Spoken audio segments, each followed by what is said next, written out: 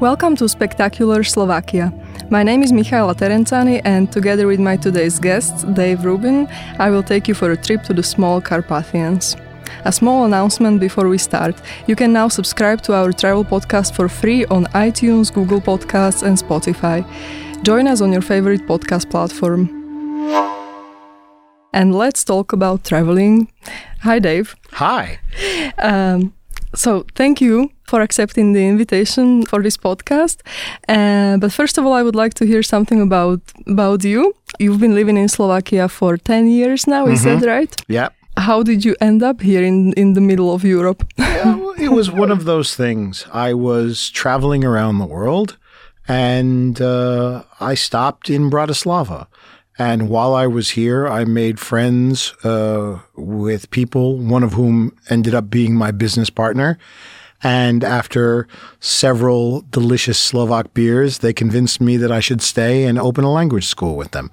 And I've been here ever since. Okay, but you're not a teacher by profession originally? No, I'm a lawyer by profession originally. And I spent almost 7 years practicing law in New York City. And then decided that while the money was really fantastic, everything else about it sucked. And I was burned out. There's no other way to describe it. And so I decided that I was going to go away for a while. Mm-hmm. And I went to Asia for 6 months. And while I was in Cambodia at the temples of Angkor Wat, I walked into an ESL class. It was being taught by a local Cambodian man to a group of Buddhist monks with orange robes and bald heads, and it was there in the middle of the jungle, and I really couldn't believe it. So I stood and I watched for a while, and the teacher invited me to participate in the class, and I said, this is an interesting idea.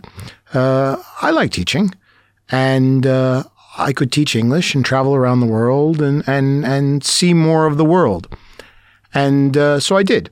And while I was wandering around the world, I stopped in the middle of Europe for, just a year to work for a language school here. And I've been here ever since. Okay. So as an English teacher, what can you tell us about the English skills of Slovaks? The traveler who comes to Slovakia, what should they expect? In and around Bratislava, the quality of English is very good. Mm-hmm. To the point where anyone who speaks English can get just about anything they want in the private sector. In the public sector, things are not quite as good, but we all have hopes that that will improve in the future. Outside of Bratislava, it depends on how big the community is that you're visiting. Košice, for example, the quality of English is excellent. In some of the other big and medium-sized communities, also, there are many people that will speak at least a basic level of English. Once you get outside of those communities, you may be better off with Hungarian or German for the old people, or the people who still remember the Russian that they studied in primary school 40 years ago. Okay. So you've been around Slovakia in these past 10 years. What's your favorite place? Where do you like to go back to? It's very difficult to say. Slovakia is so diverse, east to west, north to south.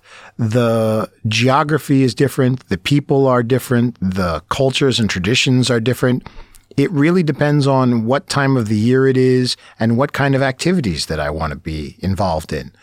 I have to say that I'm a city boy primarily. I'm from Brooklyn, and so I like urban places. And so I typically will go to the big cities. That's what I'm accustomed to. So Bratislava, Košice, Trnava has come a long, long way in the last few years and is really red hot at the moment. Trenčín, Banská Bystrica has the best dance club in Slovakia in it. So no, all of those places are excellent. In terms of nature, it depends on what it is that you're looking for. Obviously, the Tatras are famous, and they deserve to be famous for hiking, for skiing, for just being in nature. I have to say that I have a friend of mine and a former colleague who moved to Mijava. And the nature there is just beautiful with the So this rolling is hills. Northwest. Yes, northwestern Slovakia. The countryside is just beautiful. It's horse country, but the hills are rolling, and it's beautiful for biking or even for a drive. It really depends on what you are interested in seeing and what you're interested in doing. Mm-hmm.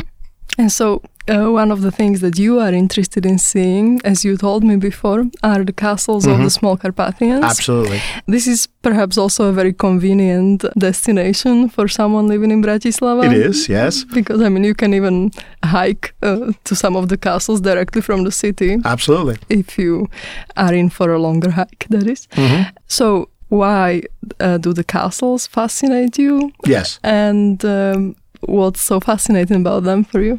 I'm an American. We don't have history like this. And it is the history that calls to me first. Mm-hmm. It is knowing that I can find out who built this particular building and how long it was occupied and which invading army knocked it down and where the money came from to build it. And all of these things are fascinating. And then I can actually go up to these castles or to these ruins and figure out why they built them this way. Obviously, they were there so that they had defensive positions on hillsides or so that they could view into the next valley or the valley over. And all of these things are really interesting to me. And so it's fantastic that there are so many of them so close to where I live, that I can go and explore a different one every weekend, basically. So which one's your favorite so far? Oh, it's difficult. There are so many within such a short distance. I have to say that probably Plavetsky Hrad is probably the most interesting, but it's because every time I go there, even though it's a ruin, the weather is so unbelievably perfect to stand up there and to be able to see into Austria and to be able to see 3 or 4 other castles from that place. It's gorgeous. Just gorgeous. So how do you usually go there? Do you usually drive up to the Plavetsky Hrad? Well, I'll drive down to the bottom of it, to the village at the bottom of it. I have a dog, and he's very happy to go anywhere we want to go. So it depends. If it's going to be someplace like Devin or Paistun, which are 2 castles very close to the city of Bratislava, then we can hike out there. Or we could even take public transportation if we wanted to. For ones that are outside of the city, then yes, to have a car or a bicycle would get you out there without any great difficulty. Mm-hmm. So Devin is pretty well known. It's basically considered one of Bratislava's castles. But what about Paistun? This is a lesser known but still worth seeing. Absolutely. And my experience is that most foreigners have no idea it's there. Slovaks do. Every time I'm up there, the place is full. But yes, it is not as well known as Devin. It also is a ruin, and it's on a hillside, which means that if you want to get up and see it, you got to do a little bit of hiking. It's not a hard hike, but if you are a lazy American like I am, sometimes climbing up a hill is not always a fun thing to do. Although once you get up to the top, it's worth it. One of the castles that are still that you can still see also from the inside is Červený kameň. Yes. This is a little bit off, away from Bratislava. Do you go there? Do you like to see the history there as well, or do you prefer ruins rather? I like Červený kameň. It gives you a sense of what these places actually looked like. Obviously, it is been modernized and is designed to attract tourists. And so it probably is not as traditional as it could be. But they work very hard there to try and give people a sense of who the people were that lived there at one time and what the furniture looked like and what the artwork looked like. And all of this is very interesting. What about the cellars? Have you been to the cellars? Yes, I have. I actually have been there several times. My girlfriend's parents come from a village called Dolany, which is just the next village down from where Červený Kamen is. So I have been there many times and driven past it even more than that. And so, yeah, with the exception of going to see the Halloween show, which I've never been to, I've been there basically all other times of the year. And it's lovely. For people who do not get to see castles very often, especially for Americans or Canadians or Australians, it's certainly worth a trip. There's regional buses that go there. It's very easy to get to. There's good food and good beer right there at the castle, and it's certainly worth a trip. Yeah, sometimes they do these antiques markets and also these shows of these reenactments of some historical events. Slovaks are very proud of this. I see this all over the place, that there are many people that are very interested in the old ways. I have to say that as a New Yorker, it was very surprising when I came here and saw people carrying broadswords on the public transportation. But it's because they are part of some historical reenactment group and they are practicing their sword fighting and they are carrying their sword on the way to their trainings. In a variety of the castles I've been to, you can see these things. Trenčín Castle also has these historical reenactments. And I'm trying to remember whether it was in Spiš when I was there the last time where they had something like this also. Yeah, in but the East. Yes, but the costumes, the clothing are different from place to place because everybody is very acutely aware of what region they come from and what traditional costumes they are supposed to wear. It's very interesting. And that probably also goes for all these efforts that we now see also in the Small Carpathians with people trying to preserve the castle ruins. There are several initiatives, I know, around some castles, for example, Dobrá Voda. Čačice. This Čačice. So have you ever thought of helping out as a volunteer? I'm not sure that I actually would be of great assistance. I'm the kind of person that would nail my fingers to the stone. But the spirit is willing. Yeah. It is something that I would be interested in. There isn't a lot of information about it. Yeah. And I suspect that if these restoration societies and organizations did publicize it more, there would certainly be more interest from individuals or even from companies.